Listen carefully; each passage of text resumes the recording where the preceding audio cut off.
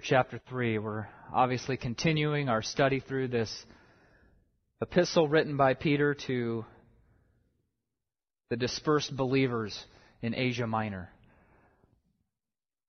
1 Peter chapter 3, and our text today is verses 13 through 17. You follow along as I read these verses for us. 1 Peter 3:13. Now who is there to harm you if you are zealous for what is good? But even if you should suffer for righteousness' sake, you will be blessed. Have no fear of them, nor be troubled. But in your hearts honor Christ the Lord as holy, always being prepared to make a defense to anyone who asks you for a reason for the hope that is in you. Yet, do it with gentleness and respect, having a good conscience, so that when you are slandered, those who revile your good behavior in Christ may be put to shame. For it is better to suffer for doing good, if that should be God's will, than for doing evil. Now, as you no doubt pick up, we're going to be talking about suffering today. This text, Peter is writing to people, Christians who are suffering. And suffering is certainly not a pleasant topic for us to spend much time on. It's not enjoyable. But I think that it is a topic that needs our attention. First and foremost, because God's Word deals with it. So we need to deal with it. And then it ought to be obvious, I think it is obvious to all of us, that suffering exists. And so therefore we need to address it. We need to understand what God has to tell us, what He has to teach us, how we can be ministered to by His Word, and how we can then take that and minister to others. Just real life situations, why we need to have a theology of suffering, if you will. And it doesn't take long when you turn on the news or read a newspaper or read online that suffering exists in our world. Those who are lower in social standing and economic standing around the world suffer at the hands of those that are, at least view themselves as being better.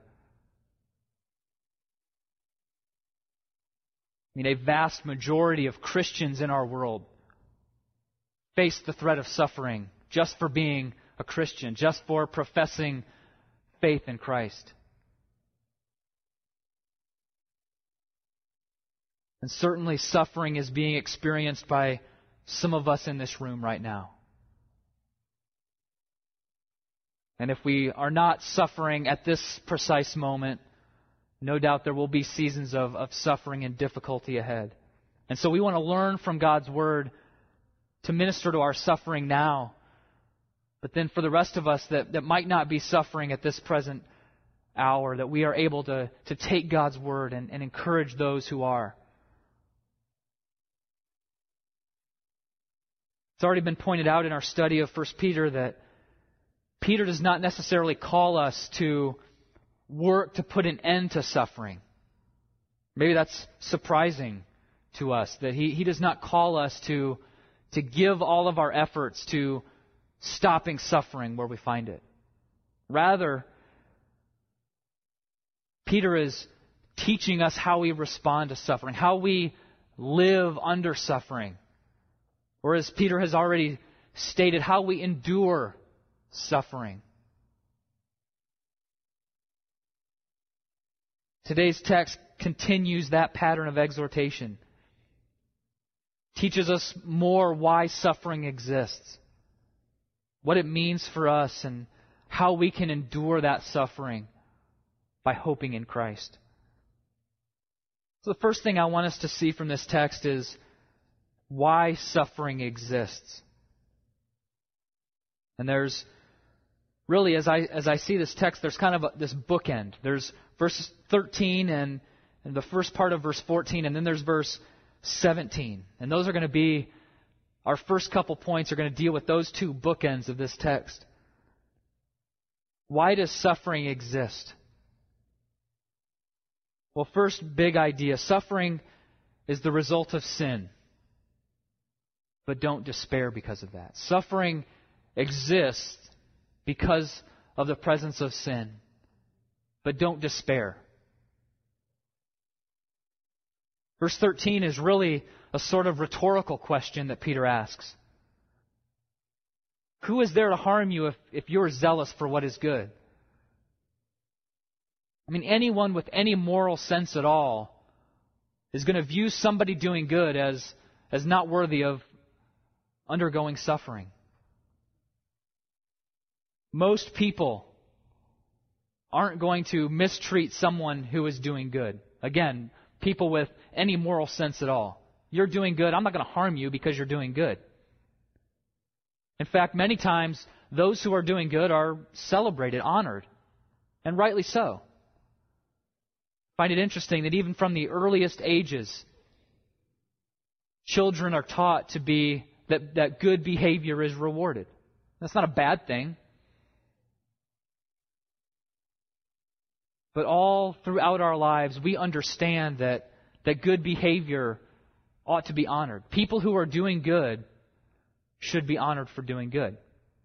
They certainly shouldn't be harmed because they're doing what is good.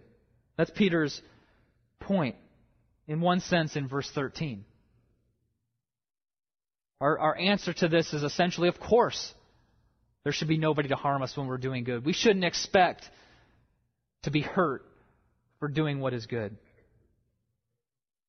But I think this verse also communicates something perhaps even more important than that. For those of us in Christ who are doing good in obedience to Christ, there is no one that can truly harm us. We heard a few weeks ago a message from Romans chapter 8. And this is a point that Paul addresses at the end of that chapter. Romans 8, verse 31, he concludes his argument there with, "What shall we say then to these things? If God is for us, who can be against us?" Again, the answer is no one. If God is for us, no one can be against us in any real and meaningful way. No one can harm us for doing good when we are in Christ. And so there's a common sense affirmation of this, that those who are doing good should not be harmed. But there's also a spiritual, a theological sense where those who are in Christ, in a spiritual sense, face no harm from those that would seek to inflict it. We are in Christ.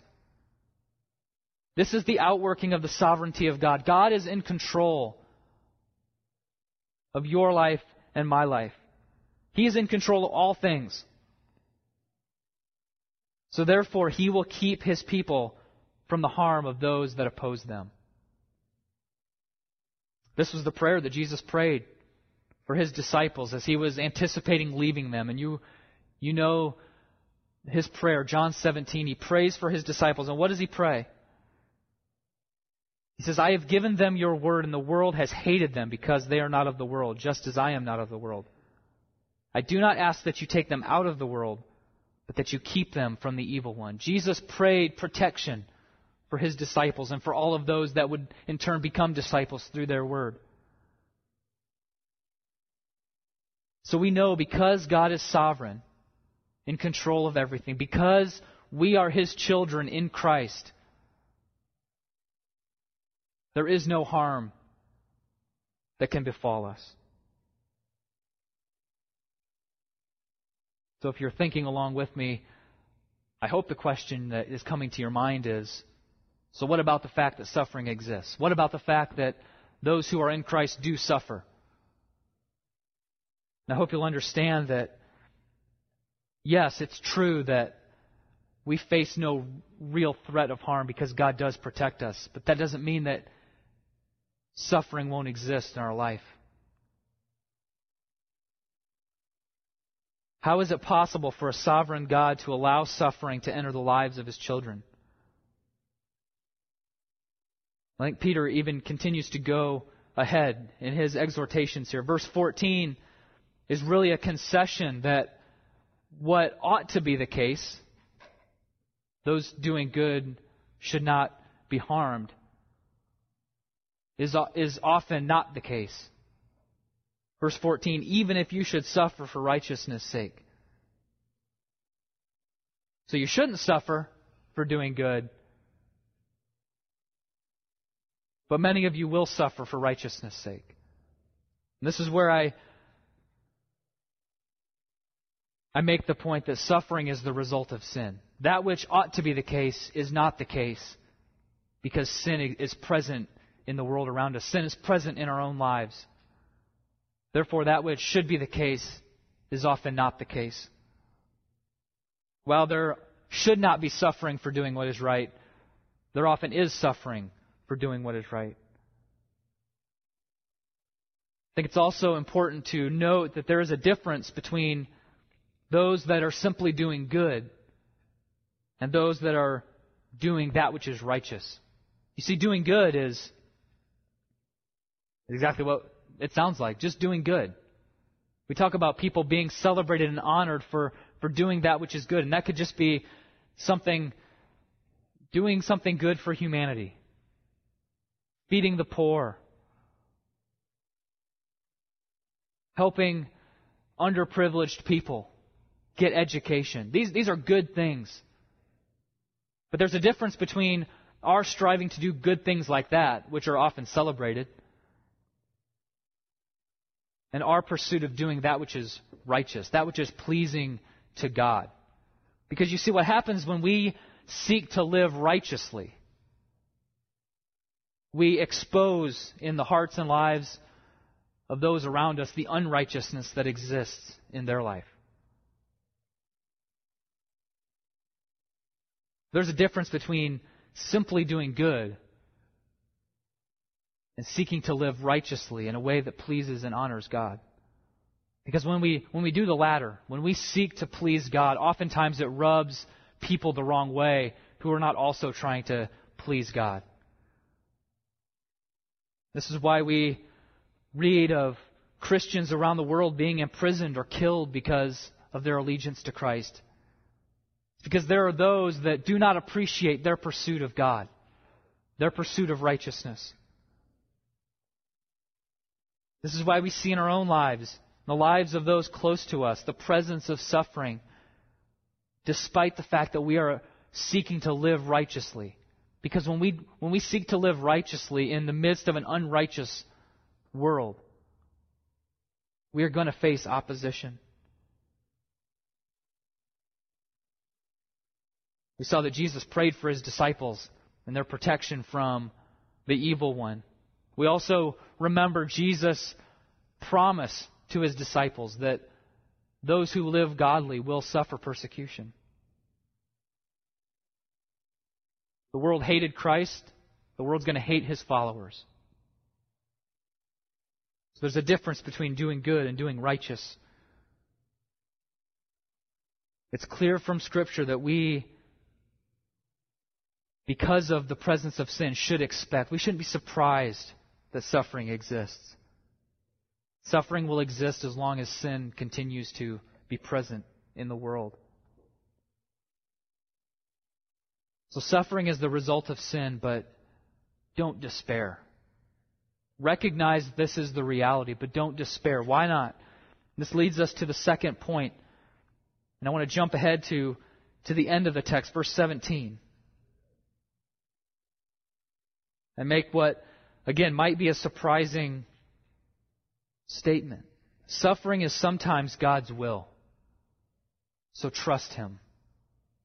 Suffering is the result of sin, but don't despair. Why? Because suffering is sometimes God's will for us. So trust Him. Verse 17 is sort of a proverb. Reminded me of a verse from earlier in 1 Peter. Almost the exact sentiment, really, that in that text where Peter was writing to servants, he made the point that, It's no honor to be mistreated for doing what is wrong. You deserve it. The honor comes when you are mistreated for doing what is right. That's really Peter's point again in this verse. There's really nothing good and right about suffering when you're doing evil. But there is something good and right when you are suffering for doing what is good. Not only is that the case, but sometimes suffering is God's will for us. And I want to clarify that because you might understand that some suffering is not God's will for us. Of course not. Remember I said earlier, God is sovereign. God is sovereign in control over all things. Therefore, any suffering in our lives is the will of God. No suffering comes into our lives. No difficulty, no hardship comes into our lives, into our relationships, apart from the hand of God working in that. Sometimes suffering is God's will. And this is absolutely vital for us to understand, especially when we're in that moment and days and weeks of suffering. Our suffering does not happen outside of God's will for us. God is not absent. God has not turned His face away from us. Again, I'm reminded to our study of the book of Exodus, which began with God's people, Israel, in bondage, in slavery in Egypt. And as you read that first chapter, there's really very little reference to God being aware of their difficulty. And of course, we know that wasn't the case as the story unfolded. None of our difficulty, none of our suffering happens apart from God working that in our lives. This is absolutely essential for us to be convinced of, because this helps not only, it helps us in that moment of suffering, but I recognize that's difficult to hear when we're suffering. It's difficult to hear that this is the will of God. What you're going through right now is the will of God. That's not an easy truth to hear. I understand that.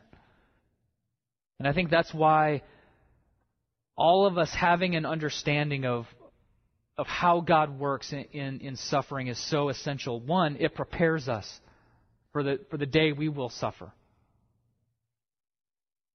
If we train our minds to trust God's Word, when that time of suffering comes, we're already conditioned to trust God. And it also helps us as we minister to those who are themselves going through suffering. We come alongside and encourage them. We're able to do that when their natural response isn't to trust God because it's hard. But God has given us the ministry of coming alongside and encouraging. It's important for us, it's essential for us to understand God's role in our suffering, to be convinced of it, to be committed to trust God, to take Him at His word, and to trust Him through our suffering, through our trials, through our difficulty. This truth of God's loving goodness in suffering ministered to the Apostle Paul, and I want to read his own testimony and trust that these words will minister to our hearts as well. 2 Corinthians chapter 12. Paul writes, "So to keep me from becoming conceited because of the surpassing greatness of the revelations, a thorn was given me in the flesh, a messenger of Satan to harass me, to keep me from becoming conceited." And what did Paul do? Paul did exactly what we would do. 3 times I pleaded with the Lord about this, that it should leave me. And what was God's answer? "My grace is sufficient for you, for my power is made perfect in weakness." And Paul's response, "Therefore I will boast all the more gladly of my weaknesses, so that the power of Christ may rest upon me. For the sake of Christ, then, I am content with weaknesses, insults, hardships, persecutions, and calamities. For when I am weak, then I am strong." And this is really helps us understand what Peter writes when he says in verse 14 that even when we suffer for righteousness' sake, we will be blessed. And the reason we are blessed is because we are able to experience the power of Christ in a unique way. We experience His power in our weakness, so that we can one day say with Paul, when I am weak, then I am strong. This echoes the teaching of Jesus in the Sermon on the Mount, Matthew chapter 5. It said, blessed are those who are persecuted for righteousness' sake. Almost exactly what Peter says. Theirs is the kingdom of heaven. Blessed are you when others revile you and persecute you and utter all kinds of evil against you falsely on my account. Rejoice and be glad, for your reward is great in heaven. So how is it that we're blessed when we suffer for righteousness' sake? Well, a couple things. One, we are blessed because there is a reward that is waiting for us. This ties in with the fact that we cannot ultimately be harmed by those who seek to harm us. Because our reward is not in this life. Our reward awaits us in the presence of Christ. But also, we're not only blessed by looking forward. I think it's important for us to look forward. It's important for us to look beyond this life at the reward that awaits us in Christ. But also, like Paul, we are able now to be blessed by experiencing the power and presence of God in our lives in a way that we can't possibly enjoy apart from suffering.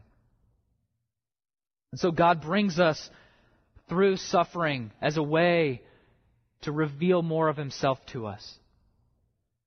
He does so to teach us things about Him that we can't learn any other way. Teaches us the dependence upon His power and His goodness and His love in a way that we can't experience apart from that.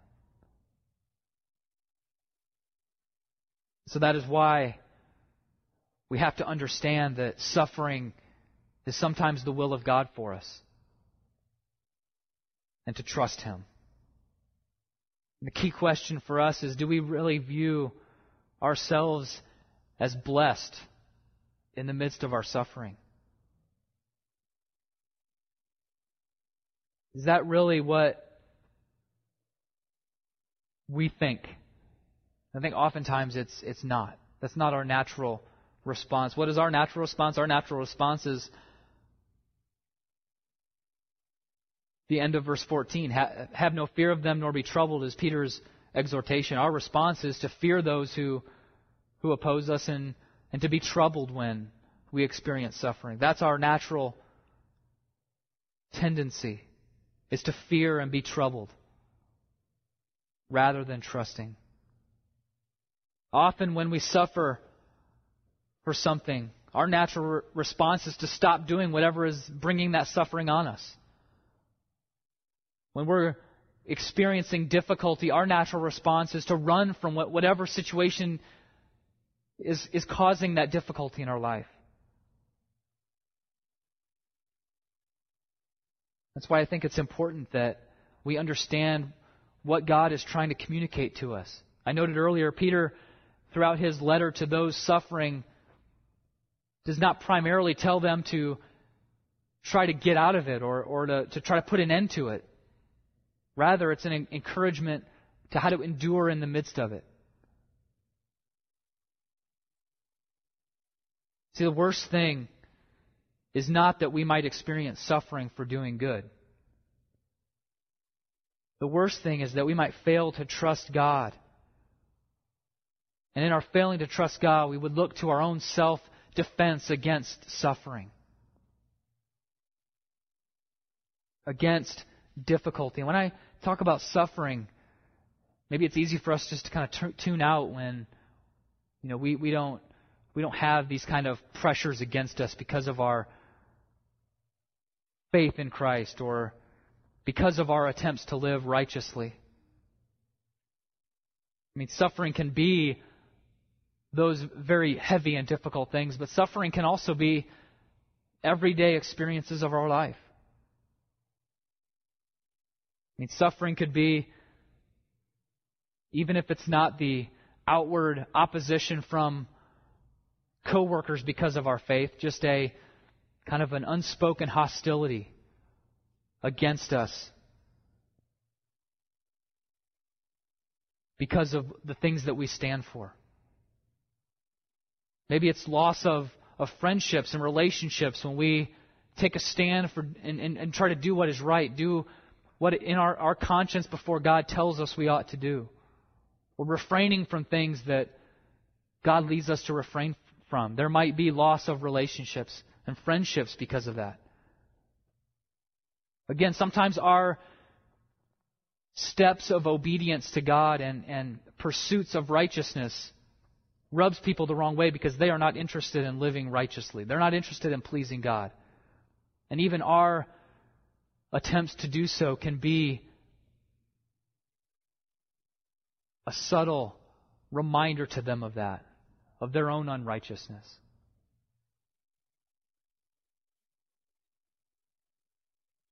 Tim prayed for those returning to school, and I couldn't help but think of even our young people, children, teenagers.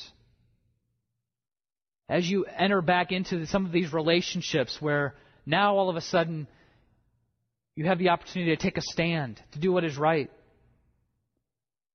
Don't take the easy way out and avoid addressing why it is you're seeking to do what is right. God has much to teach us by bringing us through these difficult circumstances. Don't take the easy way out and avoid, in our own attempts at self-preservation, avoid that which God is teaching us through them.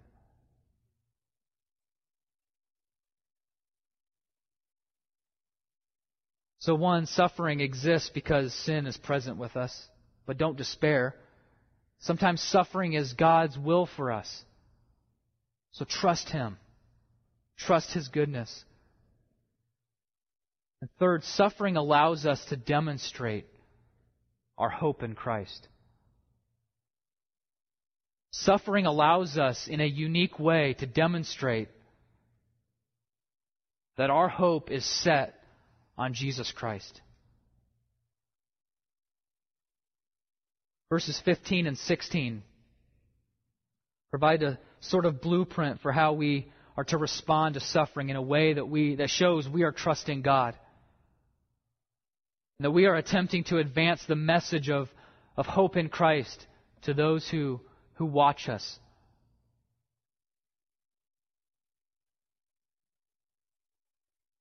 This exhortation from Peter, starting in the end of verse 14 through the first part of verse 15, is an allusion back to a message given by the prophet Isaiah in Isaiah chapter 8. I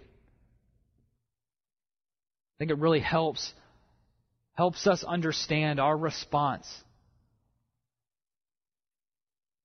when we face opposition, when we are tempted to fear and be troubled. In the context of Isaiah, the southern kingdom of Judah was under threat of attack by the northern kingdom of Israel and its allies. And the message of Isaiah to the people in Isaiah 8:12 through 13 was this: do not call conspiracy all that this people calls conspiracy, and do not fear what they fear, nor be in dread. But the Lord of hosts, Him you shall honor as holy. Let Him be your fear, and let Him be your dread. And Isaiah's point to the people, the message from God to the people was, don't fear the enemy.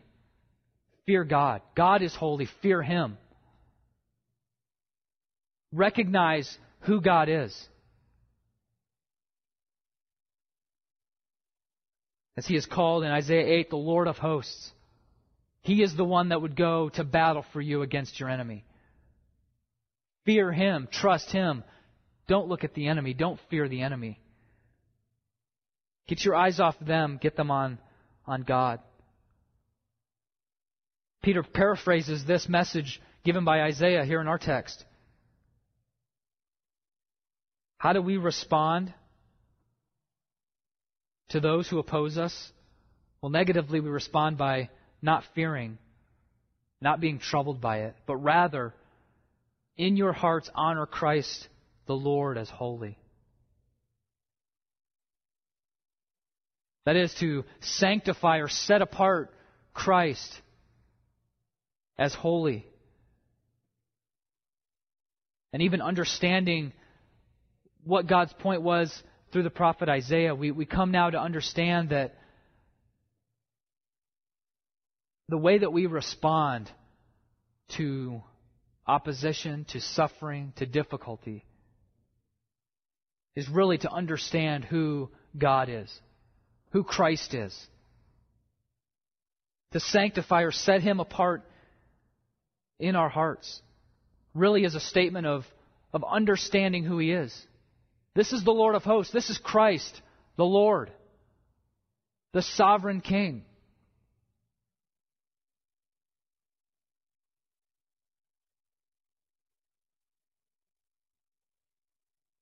One commentator, a pastor, put it this way: the antidote to the fear of men is awareness of the glory of the Lord Himself. How do we overcome the fear of man? It's an increasing awareness of the glory of the Lord.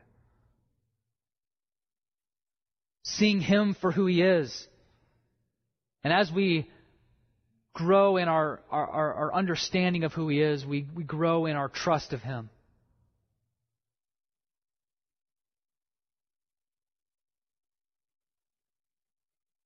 But not only that, not only are we to view Christ as who He is, the Lord, the sovereign ruler over all things, the one who is in control of our lives, but we also are called to testify to others of the transformation that the gospel brings to our life. Verse 15 begins with, or continues with this exhortation that many of us have probably heard as a basis for the study and use of apologetics. Always being prepared to make a defense to anyone who asks you for a reason for the hope that is in you. Well, certainly the study of apologetics is an appropriate thing and is an application of this. I think it's much more than that. Our response to suffering ought to be such that we have reason to give an answer to those who watch us and ask the reason for our hope.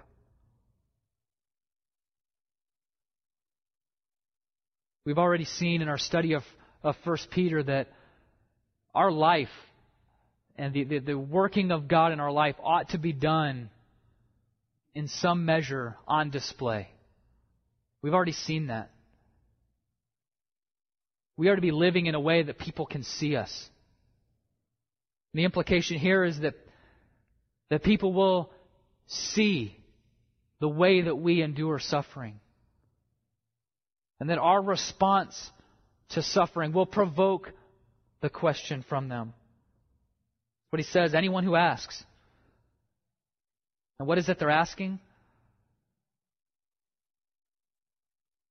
What is the hope that is in you? Why are you responding to suffering the way you are? What is it that you know that I don't know? Or 1,000 other ways that question could be worded.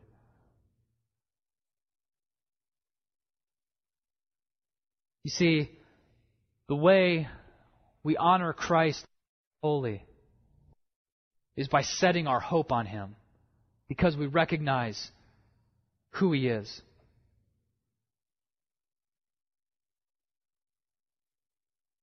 The way that we, in our hearts, honor Christ the Lord as holy is by setting our hope in Him.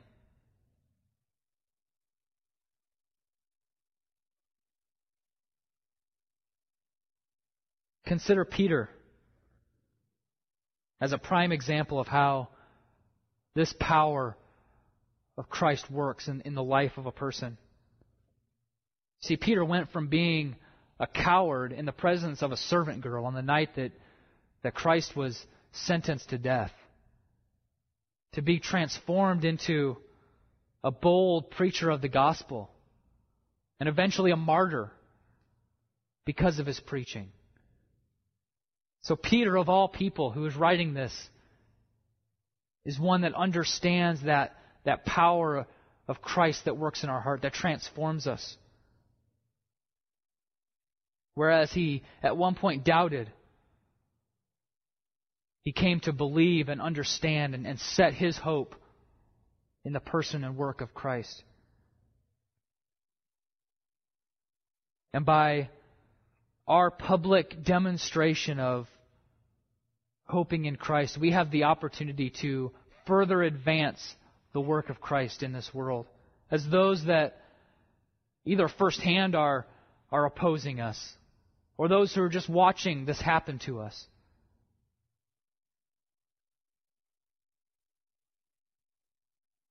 We should use our experience of suffering as a means for advancing the message of gospel hope in Christ.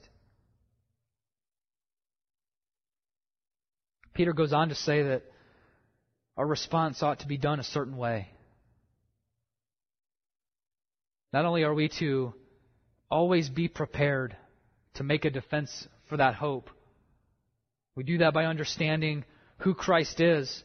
Because of understanding who He is, we set our hope in Him. But then we communicate that with gentleness and respect. Perhaps this is one of those things that is often neglected in our testimony of the gospel. Our goal in defending our hope is not to win an argument or to prove our own superiority over others. But rather it's for those that are asking us to come to know that same hope that we do. Our lives ought to provoke others to desire to know Christ the way we do. We communicate with gentleness and respect, seeking to win them, seeking to bring them to understand that same hope that we possess.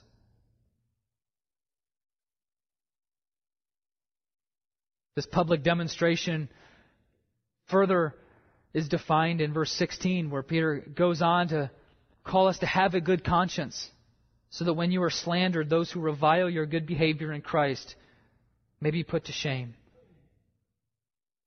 The reference to having a good conscience, I think, refers to the fact that we are living in line with the hope that we are professing. That our lives demonstrate that which we are professing with our mouths. Living in accordance with our profession. By doing that, we put to shame those who slander us for living righteously.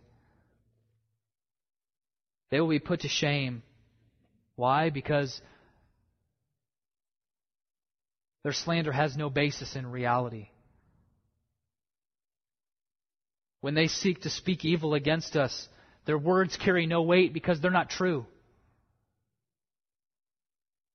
And the hope of our heart, the testimony of our life proves that.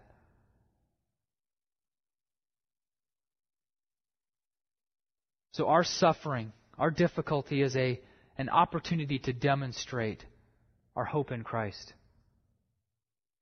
My prayer for us today is that God would take the truth of what Peter is writing in this text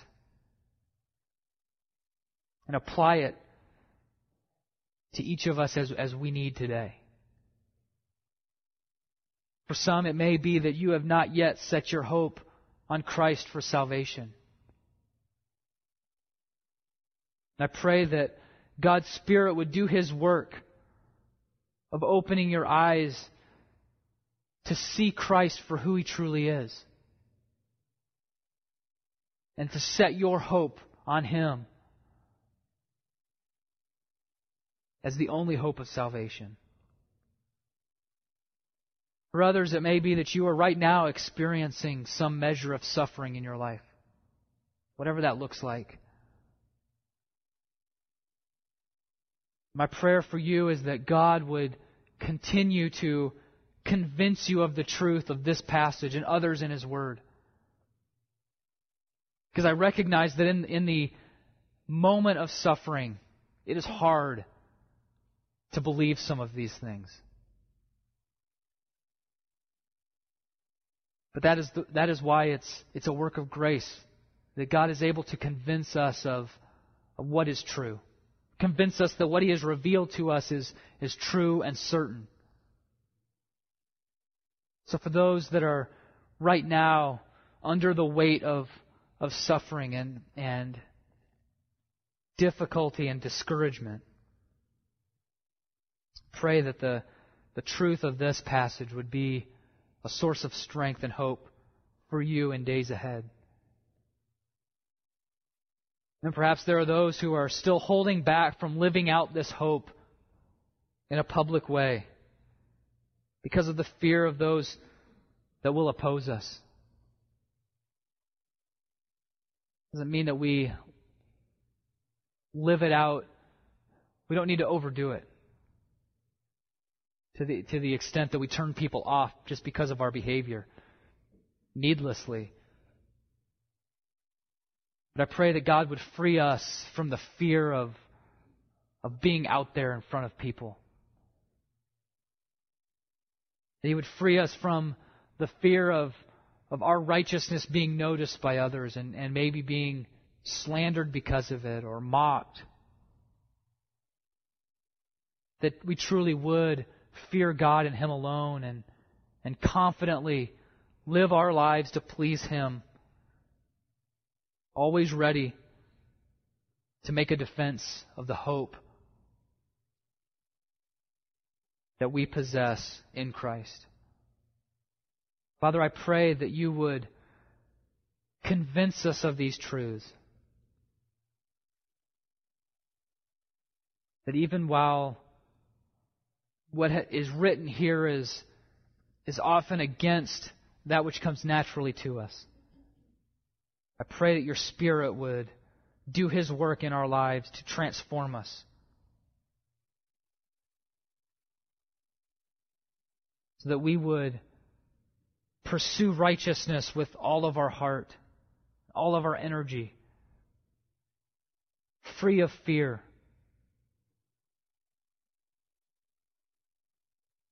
understanding who Christ is, our Lord, following after Him, and trusting You to bring us through any opposition and suffering and difficulty and discouragement along the way. Increase our knowledge of You, Lord. Increase our love for You. Increase our trust in who You are, what You have done for us, and what You will do for us. Take our eyes off of ourselves and off of our circumstances, that we might see You.